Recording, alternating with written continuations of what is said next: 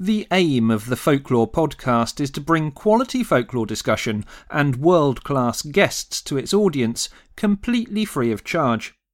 As such, we do not carry adverts and do not accept sponsorship.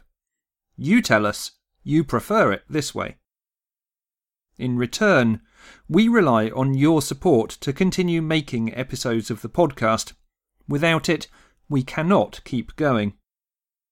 If you enjoy the Folklore podcast, please consider clicking the donate button at thefolklorepodcast.com or signing up for a small monthly contribution in return for exclusive content and rewards at www.patreon.com/thefolklorepodcast.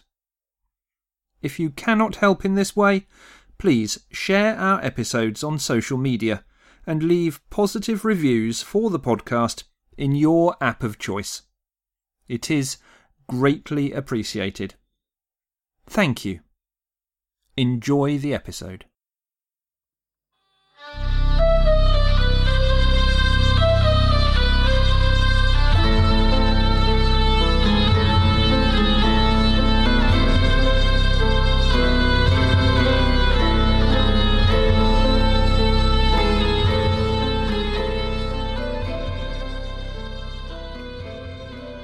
Hello and welcome to the Folklore Podcast. I'm Mark Norman, folklore researcher and author. If you follow the Folklore Podcast on social media, you will know that I was recently asked to write a new book on folklore and rural craft. This is going to be published by the History Press in spring next year. The manuscript is due to be delivered this summer, and I'm working on that at the moment. While you shouldn't see any big changes to the Folklore Podcast while this is happening, you may find that more episodes come out with special guest interviews rather than those written by myself, whilst I'm researching and writing the book. This doesn't mean that I'm not planning to release podcast episodes also, but the balance may temporarily shift slightly. I hope you'll understand. This episode of the podcast is the first of 2 episodes looking at aspects of witchcraft. In the next episode, I'll be speaking to Professor Marion Gibson of the University of Exeter about her book Rediscovering Renaissance Witchcraft. But this time, we look at the role of the cunning man or cunning woman in folklore. Joining me to discuss this is my special guest, Tabitha Stanmore. Tabitha is currently completing a PhD in the history of magic, studying at both the University of Bristol and Exeter University. Her research looks at how practical magic was used in the late medieval and early modern periods of England. She looks at who practiced this and how they were treated in society at the time. Joining me for this interview was my wife Tracy, who, as you know, writes on these aspects of folklore also. I began by asking Tabitha to explain how she became interested in this subject. I would say that the reason I got into this research and what got me into folklore is quite multifaceted. I grew up in Wiltshire, which, as probably many people know, is a very wild and wacky place that has a lot of folklore attached to it. It's got Avebury and Stonehenge in the back garden, so I spent a lot of time as a small child running around there looking for fairies. And as that sort of interest and sort of just familiarity, I guess, with folklore as part of my life developed, I went on to university, studied history, at which point I started thinking about it in a much more sort of academic sense, sort of why do people believe what they believe, what is belief, and how does belief affect how people behave, and how it changes over time as well, like because there's actually a lot of continuity in what people believe now and what they believed sort of 400 years ago, which is really interesting. So my dissertation at undergraduate was on male witchcraft and what it was to be a male witch, whether that was even possible. Turns out the answer is yes, or at least a qualified yes. And then after that, I started thinking about, well, you know, if we think of male witches and they actually existed, then what does that mean about the other kinds of magic that existed? Is there more to it than we kind of assume, which got me onto my current research. So tell us a little bit about what you're studying now as part of your PhD. So now I'm looking at practical magic in late medieval and early modern England, which is not the same as witchcraft. I started by thinking about witchcraft and then sort of moved onwards from there to, as I say, other kinds of magic. So now I'm looking at the kinds of magic that you would use on an everyday basis towards a practical end. So if you lose a spoon, what do you do to find your spoon? Answer is you do some magic. And what I discovered is that, well, it's not really a discovery that I made, but it's something that I found out, is that people would pay magicians who actually did this sort of as a service for a service. So basically now I look at service magicians or cunning folk. They're more commonly known as cunning folk. I call them service magicians because cunning folk suggests sort of more homely, small time magic, whereas I sort of expand that into people who did very complex rituals as well, in order to do something useful for their community or for a particular client. So I look at how magic was used, what it was used for, who bought it, who sold it, how much it was sold for, and how much it was actually accepted in society. Because, you know, we know about the Witchcraft Act, we know about witches being persecuted and executed for performing magic. But that's not always the case when it comes to more mundane magic, so that's more functional. So looking at how that fitted into society and whether that changed over time as we get closer and closer to the period of the witch trials. So when we talk about the services that are being offered by these people, can you clarify exactly what these services would have been within probably a village community in the most part? Yeah, so they did vary. They could also be in cities or in quite isolated rural areas as well. But in general, yeah, you're right, sort of village community sort of in setting.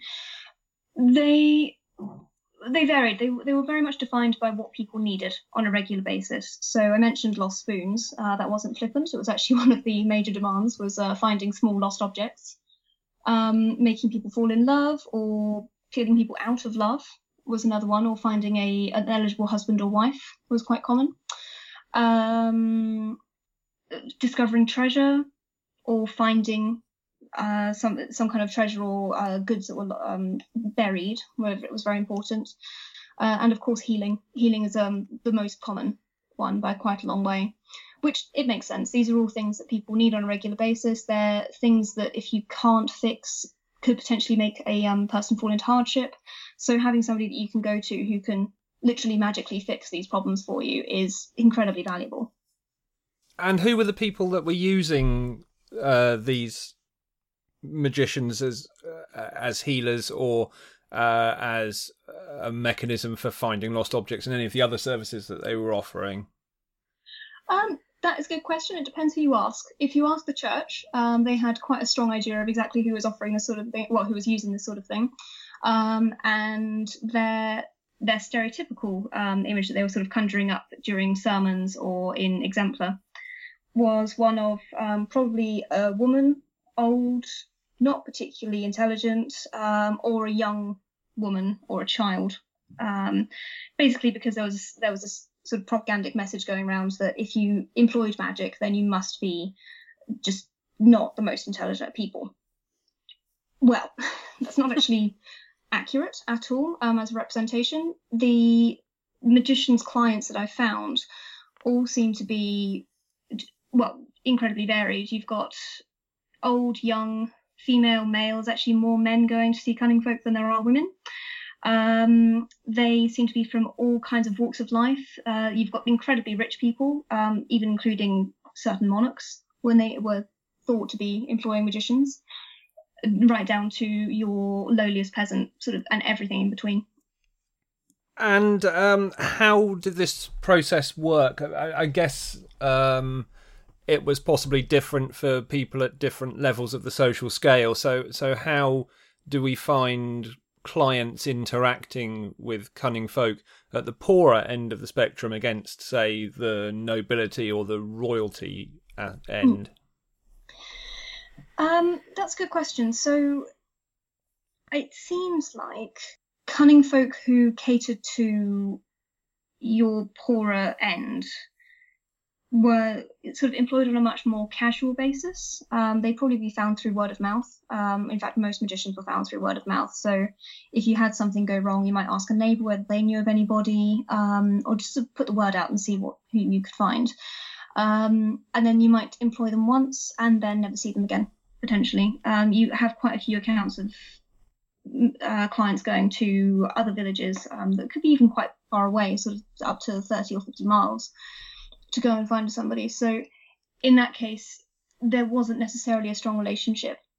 In a few occasions, there were actually quite strong relationships. You see repeat custom, or potentially a magician teaching a client how to perform magic, and then that client going and practicing it in their own time, which suggests a level of trust and dependence that you wouldn't necessarily expect.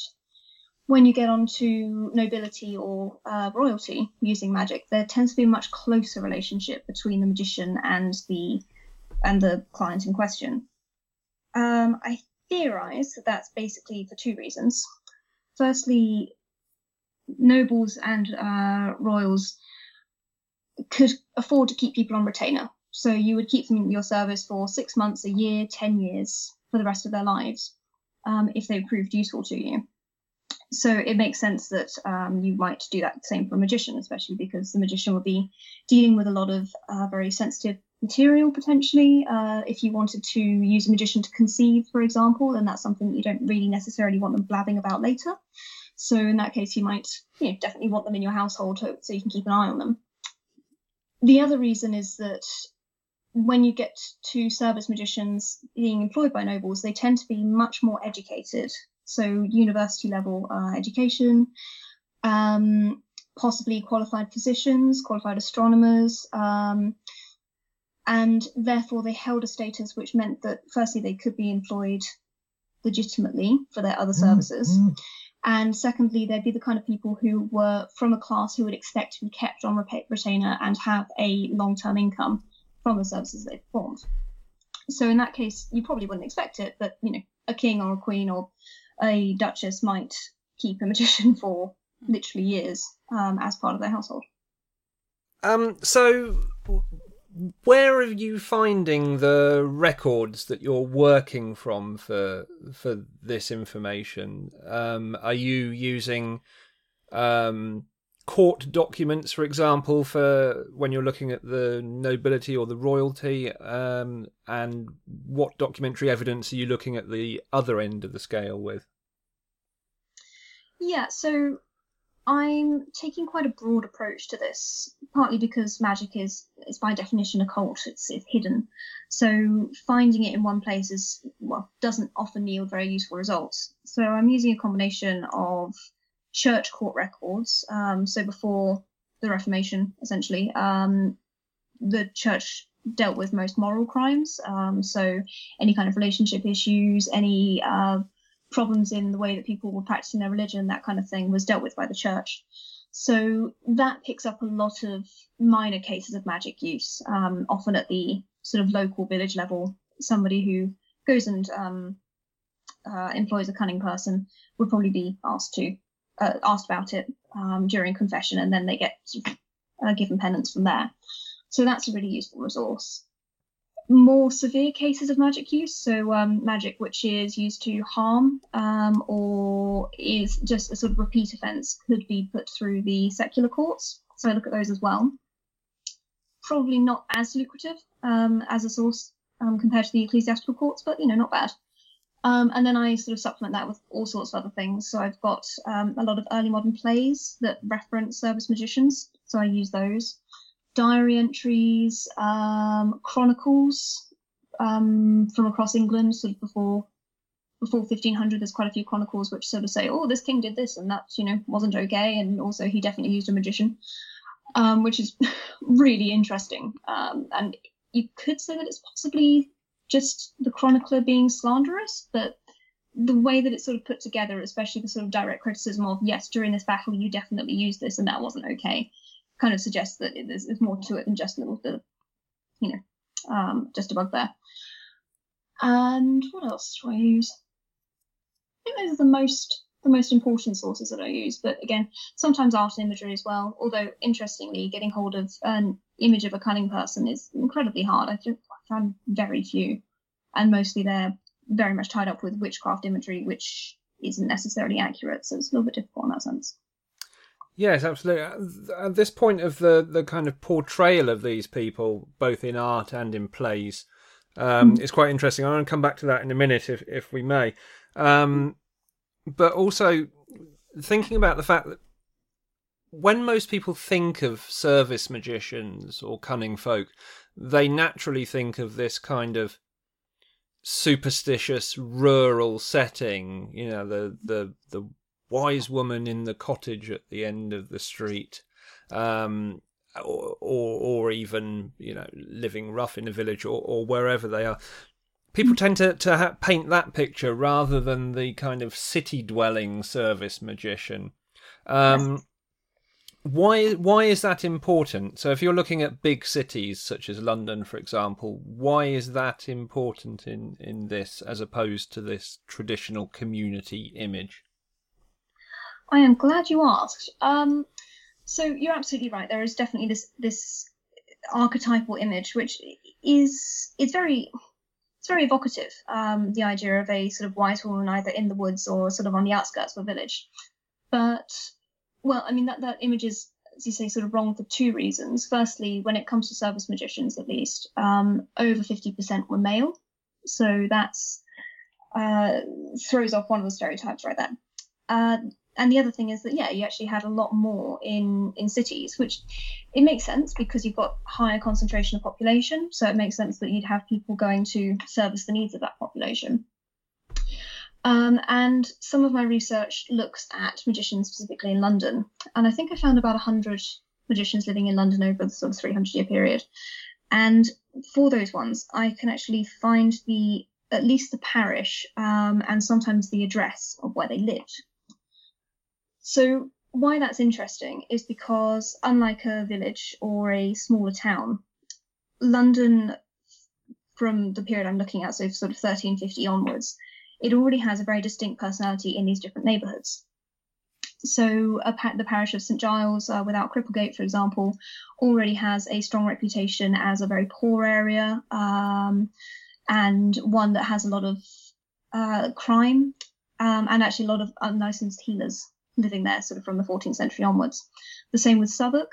There's this strong image, even earlier from the sort of 13th century, which says that Southwark is an incredibly dodgy area, basically. It's under-regulated, it's not controlled by the London authorities, and if you want to do any kind of crime, then you will leave the city walls and you'll either go to Southwark or you'll go to somewhere like St Giles without Cripplegate, or one of the other sort of satellite areas that are growing up outside of London at the time. And if you plot the areas that magicians were living in onto a map of early modern London, then you can see that the magicians were actually gathering in these not particularly friendly areas. And that tells us a lot about both magicians' position in society and what kind of social scene they were inhabiting. It also says that actually so not only are they living sort of just outside of the city in the dodgier areas, they're also living as close as possible to the city. So they're trying to make themselves as accessible as possible, but without actually sort of bringing themselves under the keen eye of the law, so to speak. Which, yeah, it shows us a lot about where magic is placed. It's very shrewd of the magicians. So as I say, they're very careful to be close to their clients. They also gather along the main highways into London, or the main gates. So they very much know that there is a reason for them to be there, and their clients also seem to know exactly where to go to find them. So there's a lot of references in early modern plays to service magicians, and the clients know exactly where to go to find them. They say, oh, this person is going to Hoxton, which is now modern day Hoxton, which is sort of northwest of the centre of the city. And the character goes, oh, if they're going to Hoxton, they must be going to go and visit this cunning person. So there is definitely a cultural knowledge of the utility of magicians, and also a cultural knowledge of where you should go. Which means that they must be quite central to society, but also, as I say, outside of it. Because Southwark was controlled by one of the bishops, because that was where a lot of the brothels were, wasn't it, at one point? Yes, it is. Did the location of the magicians actually change at all that you noticed during the tenure of John Dee? Because that was who I instantly thought of when you were talking about service magicians. That is a good question. Not as far as I've noticed. It's quite hard to tell patterns of habitation, sort of how much they change, because the number of sources is so low that it's kind of hard to sort of see how much they would change over time. Yeah. But no, well, John Dee, obviously, he was based in Mortlake, which is sort of near Kew, basically. So he's sort of fulfilling that pattern of being just outside of London, but also accessible to it. But obviously, he was also visiting the centre very often and visiting the court very often. So he definitely clearly saw the benefit of being close to London, his magic, and sell it to whoever would buy it, including Elizabeth I. So, were these magicians particularly integrated into society generally, or is there a divide between this kind of magician who's operating legally, for want of a better term, and the collections in these more salubrious areas who evidently aren't? Are they being seen by society in different ways? I would say they're being seen in different ways by different sectors of society or different individuals. So we definitely have cases of cunning folk being defended by people. For example, there was a wise woman, essentially, who used to heal the heads of cattle, and protect them by drawing a cross on their heads to stop them from getting any kind of diseases. And the people who actually employed this cunning woman were the church wardens of a small parish. The cunning woman wasn't actually prosecuted, but the church wardens were. And in their defence, they said, no, but she's a really good woman. She heals through God. And, they actually went to court, and that was their defence. So that suggests to me that, not all magicians were seen as bad, but then you do also have stereotypes coming through in popular culture of them being quite greedy. There was also a risk that they were not actually the real deal. So there were quite a few that claimed to be magicians, then their spells failed, and then they were sort of seen to be fraudsters. So in that sense, and those magicians would tend to be the ones who lived in the poorer areas and often sort of disappeared overnight for obvious reasons. So I would say that, from what I can tell anyway, it seems like the vast majority were looked at in a similar way to how people then, and indeed now, would look at either prostitution or drug dealers, potentially. So by that, I mean, it's something that you wouldn't necessarily want to admit to using. It's not somebody you want to admit to knowing, but also they perform an important function in society. Society accepts that they are there, and they also know roughly where you're going to go to find it. And what about the way that they're represented within society? You've seen Tracy's play, for example, before, and that's something we've spoken about on the podcast before a couple of times for people who haven't seen the play. And Tracy's play obviously represents a member of a village community who is accused of being a witch. That's one way of portraying these people, but then obviously you have playwrights like Shakespeare at the time who are portraying cunning folk or magicians or other supernatural creatures, in fact, in lots of different ways. How are these people being represented, do you find? That is a good question, and as you say, it's actually quite varied, I'd say. Firstly, Tracy, your play is brilliant. I love it. Oh, thank you very much. You're welcome. It's great. And I really enjoy the way that you sort of you piece together this sort of person who's clearly actually a cunning woman, but then the opinion changes about her according to like the circumstances that she finds herself in, and I think that partly that is accurate.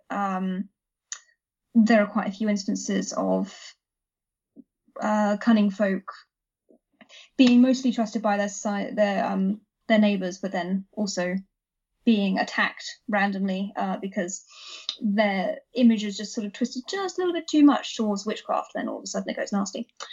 But no, in terms of popular representations, it varies a lot. So one thing that I seem to have sort of noticed recently is that there are a sequence of plays from sort of 1580 to 1610, which all mention cunning folk, cunning women specifically. And the way that they're portrayed becomes more and more witch-like as the period goes on. So in the first instance, there's a play called Mother Bombi, which is a really interesting play. I think it's by John Lilly. And in this, Bombi is clearly a cunning woman. She says that she's a cunning woman. She just tells fortunes. She says that she's only acting to do good. People trust her. They know where she is. They seem to be a little bit standoffish with her and are a little bit nervous about what she's capable of doing. But they still know exactly where she is, and they have no problem going and calling on her to ask for her help. She is, however, called a witch by several characters. She lives alone. She, at one point, opens the door, and one of the characters jumps back and says, look how she looks. She'll turn us into apes. So there's clearly this sort of fear that she might be a witch in there. But, as I say, it's definitely, on the spectrum, she's definitely still more on the cunning folk end. The next play is The Wise Woman of Hogston, which, again, is a cunning woman who is helping her society. She lives outside of London. She kind of fulfills the stereotypes in terms of what cunning folk do and where they live. So that's good. That's a good start. But then, again, she's described as incredibly ugly. She's described as old. She's described as being quite sexually immoral. So then again, you start seeing sort of more and more witch traits coming into this person who's clearly acting as a cunning person. And then in the 1610s, you have The Witch by Thomas Middleton, I think. And in that one, you have a full-blown witch who is sort of continental style, evil, eats babies, goes on night flights, goes to sabbats, wants to sleep with her own son, has a nightmare that she rides around on to scare people. Just sort of, all the stereotypes. It's ridiculous. It's like, it's almost a farce how witchy she is. And she sells magic on the side to her neighbours. So you in popular culture, you seem to have this idea that actually cunning folk are definitely useful. And even in each play, there's still people who will defend the cunning person and say they are doing a good thing. I'm really grateful that they're there. I think they have a good function, even if their reputation is bad. But then, as I say, there is always this sort of fear that actually they are working for the devil, or they are a negative impact, and they're actually going to drag people further away from God by selling the services that they do, culminating in this idea that actually the cunning folk are witches are cunning folk. There is no difference.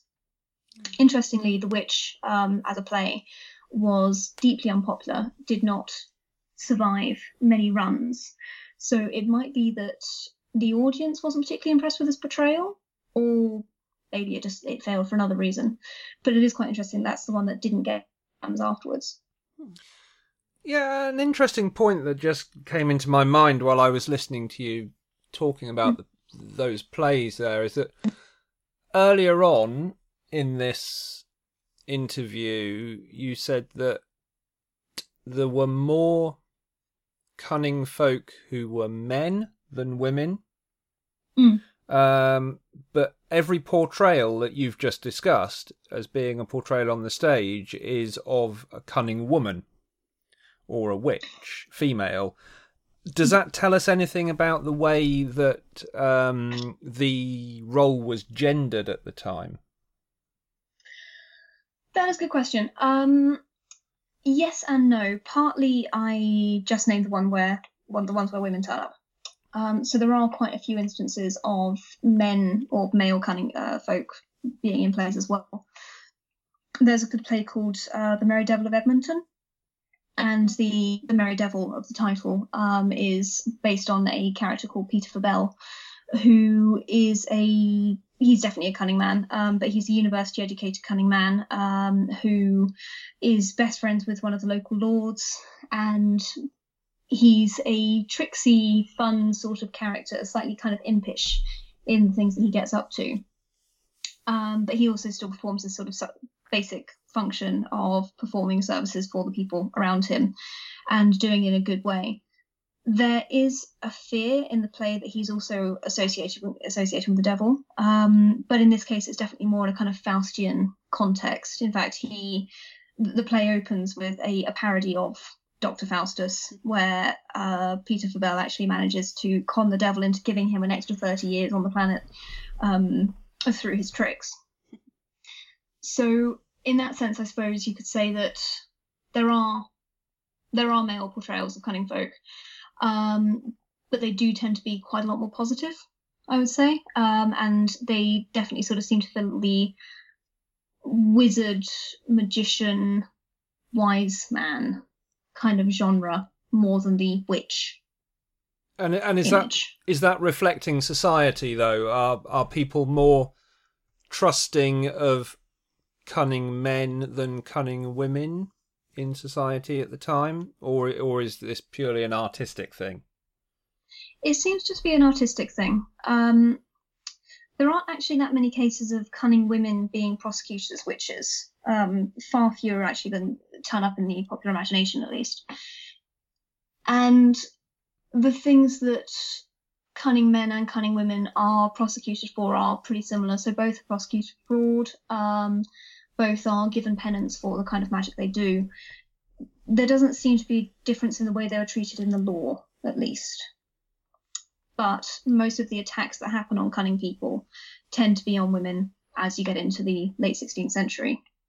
So, yeah, there's probably more cultural concern around female cunning folk, but that doesn't play out in legal situations as much, I'd say.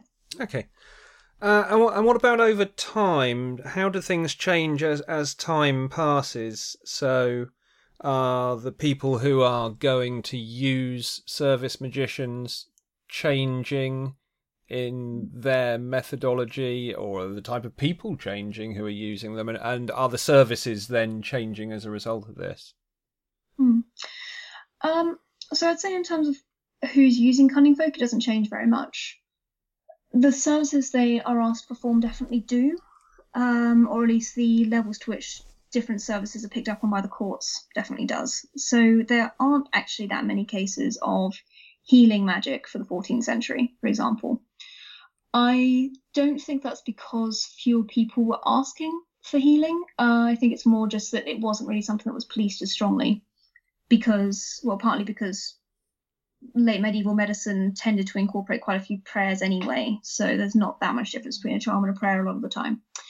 And again, it just wasn't one of the highest priorities of the church at the time. One thing that does rise, and definitely very clearly rises during the 16th century, is the use of magic to unwitch, so to remove the curse of a witch on somebody. So that's not really a function you see in the 14th and 15th centuries. You would see cunning folk being asked to cure somebody of being touched by a fairy, for example, in the earlier centuries, and that continues the entire way through. But more and more, the request for help over fairies dies out and is replaced by this concern that a witch has cursed you instead. So that's something that cunning folk increasingly became used to help with.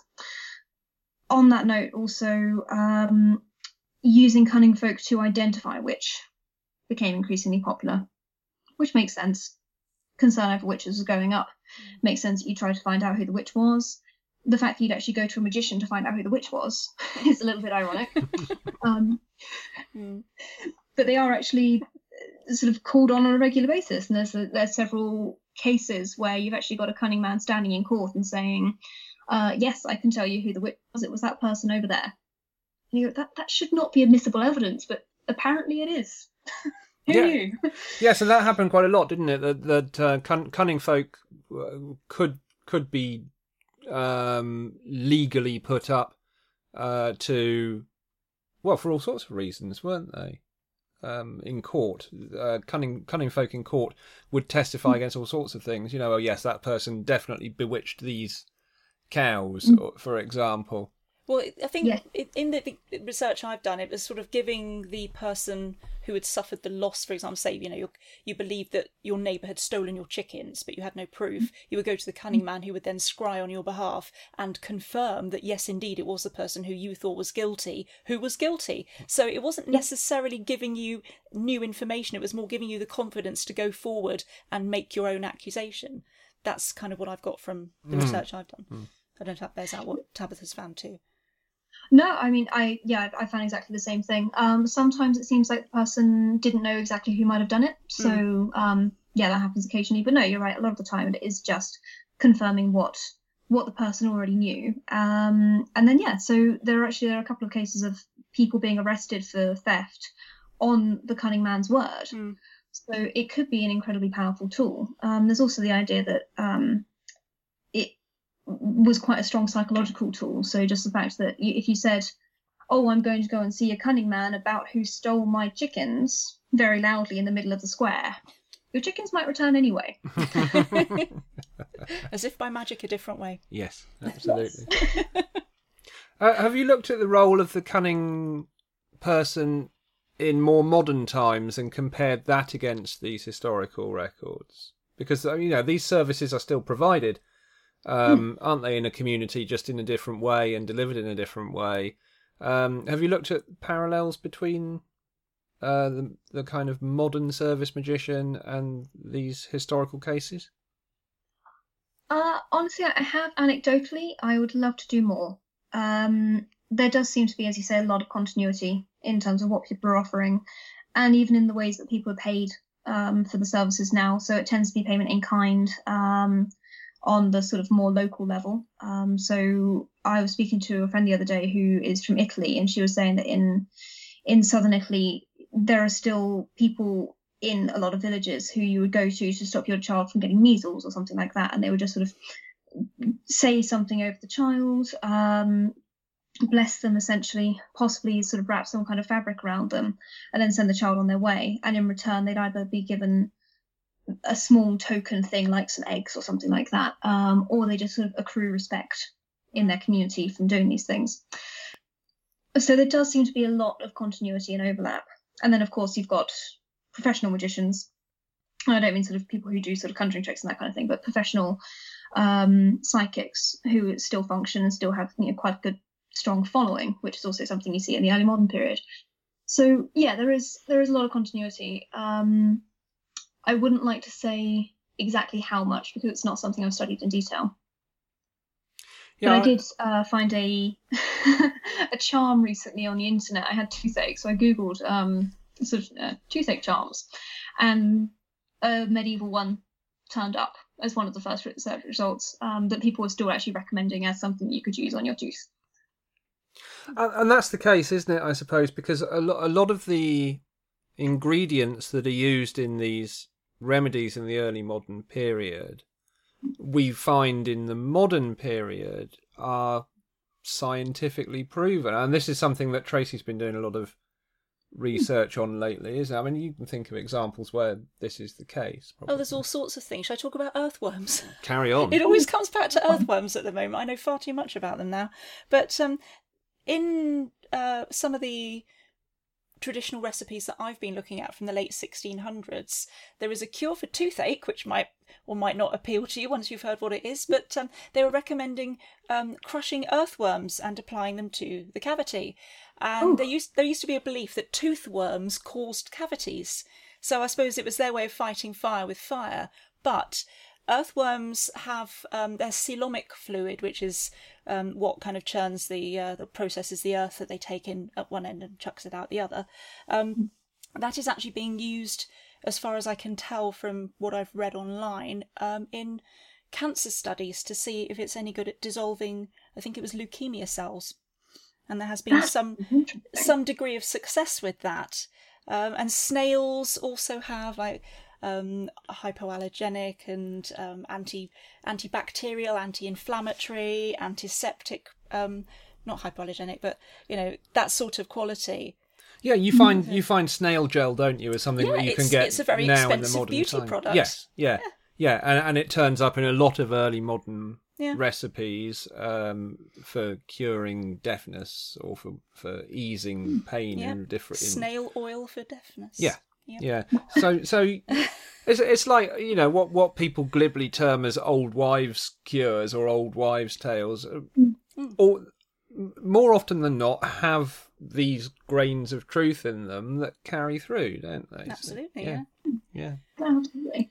I remember it's an earlier period, but I think a university a few years ago, I think it might be the University of Southampton, they developed a recipe that they found in an Anglo-Saxon, I think it was Lacnuga, Anglo-Saxon medical book, and it included all sorts of bizarre ingredients like wolf's bile and garlic and other things. Some of them were quite hard to actually get hold of, and some of them were sort of generic things like radishes. Yeah. But they developed this mixture, and it turns out that it was actually very effective at killing MRSA. Oh wow! I know, it's incredible. That's brilliant. So there's definitely there's a lot more value to these things than we tend to think. So no, I completely agree with you. Some of them are also a little bit off the wall. I found a couple where you sort of have to stick your fingers in a bleeding wound and then make the sign of the cross 3 times, which I'm pretty sure would just encourage more blood flow. Yeah. Yes, yeah. I mean, but blood was important, though, wasn't it? You find blood coming up a lot in these. Bloodletting is course of leeches. Yes, a course of leeches. Yeah. It's often about the blood and not in a good way. Even though, I mean, leeches are now used in surgery, aren't they? So exactly. They clean the wounds and take off dead skin and stuff, don't they? Yeah, exactly. These things have, like you say, they have this continuity, don't they? Tracy, do you find that there are aspects of your research that are very similar here? Because you've looked a lot at the village community in the early modern period when you were writing the play, particularly, and looking at kind of court documents. Yeah. Do you find there's a lot of similarity between that and some of the things that Tabitha's been looking at with the kind of city-dwelling service magician, for example? Well, I haven't really looked particularly at city dwellers, but I can give you an example locally. There is a 20th century, early 20th century cunning woman who lived on Dartmoor, and she was one of these people who, a bit like Tabitha was saying earlier, she had cultivated her reputation as this particular, almost like a caricature of herself. She was a cunning woman, but she was also quite fearsome. She was one of those people you would go to for help, but you would tiptoe around her if you saw her in the street in case you hacked her off. And her doorstep was apparently never empty because people would go and give her offerings just to kind of keep on her sweet side. So it's very much like you were saying earlier, these people were still in existence, certainly, and being reported on, certainly, into the beginning of the 20th century. So there is that continuity as well. I mean, she sounded great. She really did. Terrifying, but really interesting. It reminds me of Terry Pratchett's Granny Weatherwax. Yes, exactly. She was very much so. Yeah, that's a very good comparison. Yeah. That's true. And of course,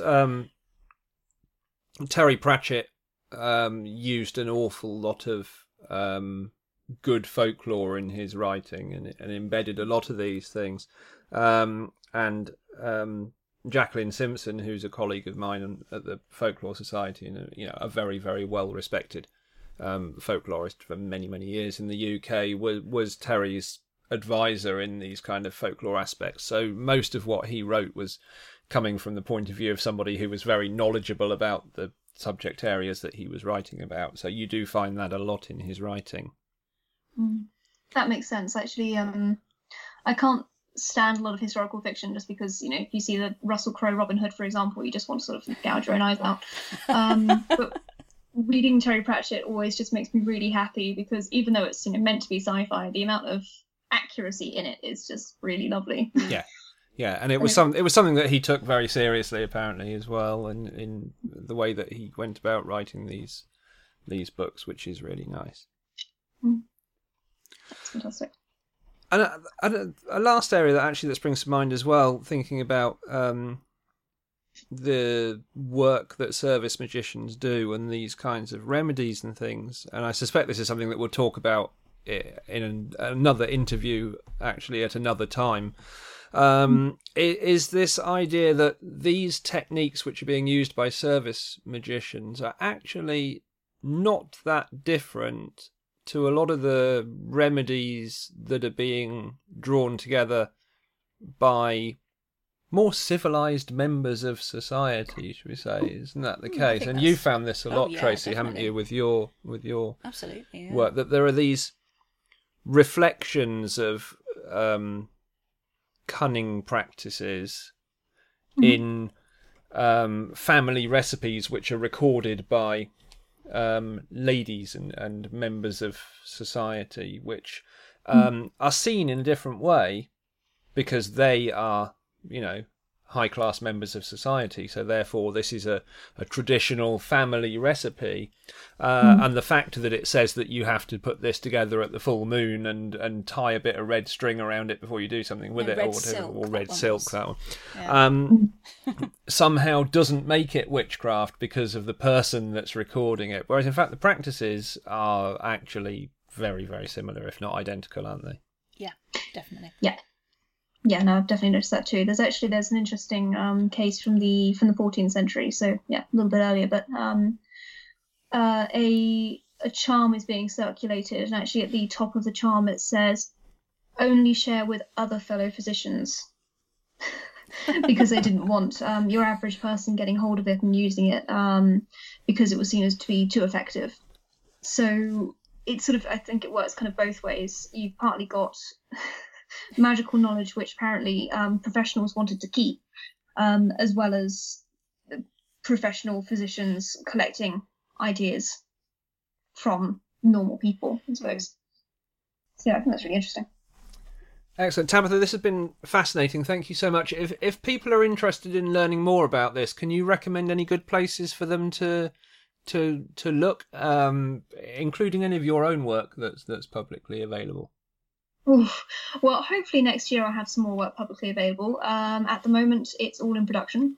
But no, so I'd recommend most of the works by my PhD supervisors. So Ronald Hutton brought out a book, I think it was last year, called The Witch, A History of Fear, which is really interesting, and it gives a nice overview of a lot of sort of witch history, including service magicians, which is really good.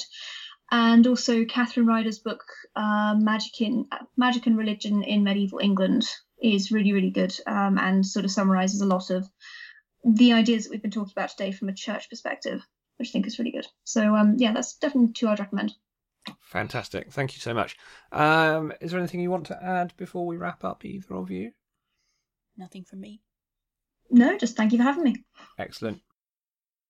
My thanks to Tabitha for joining me on this episode of the podcast. In the next episode, we will rediscover Renaissance witchcraft with Professor Marion Gibson.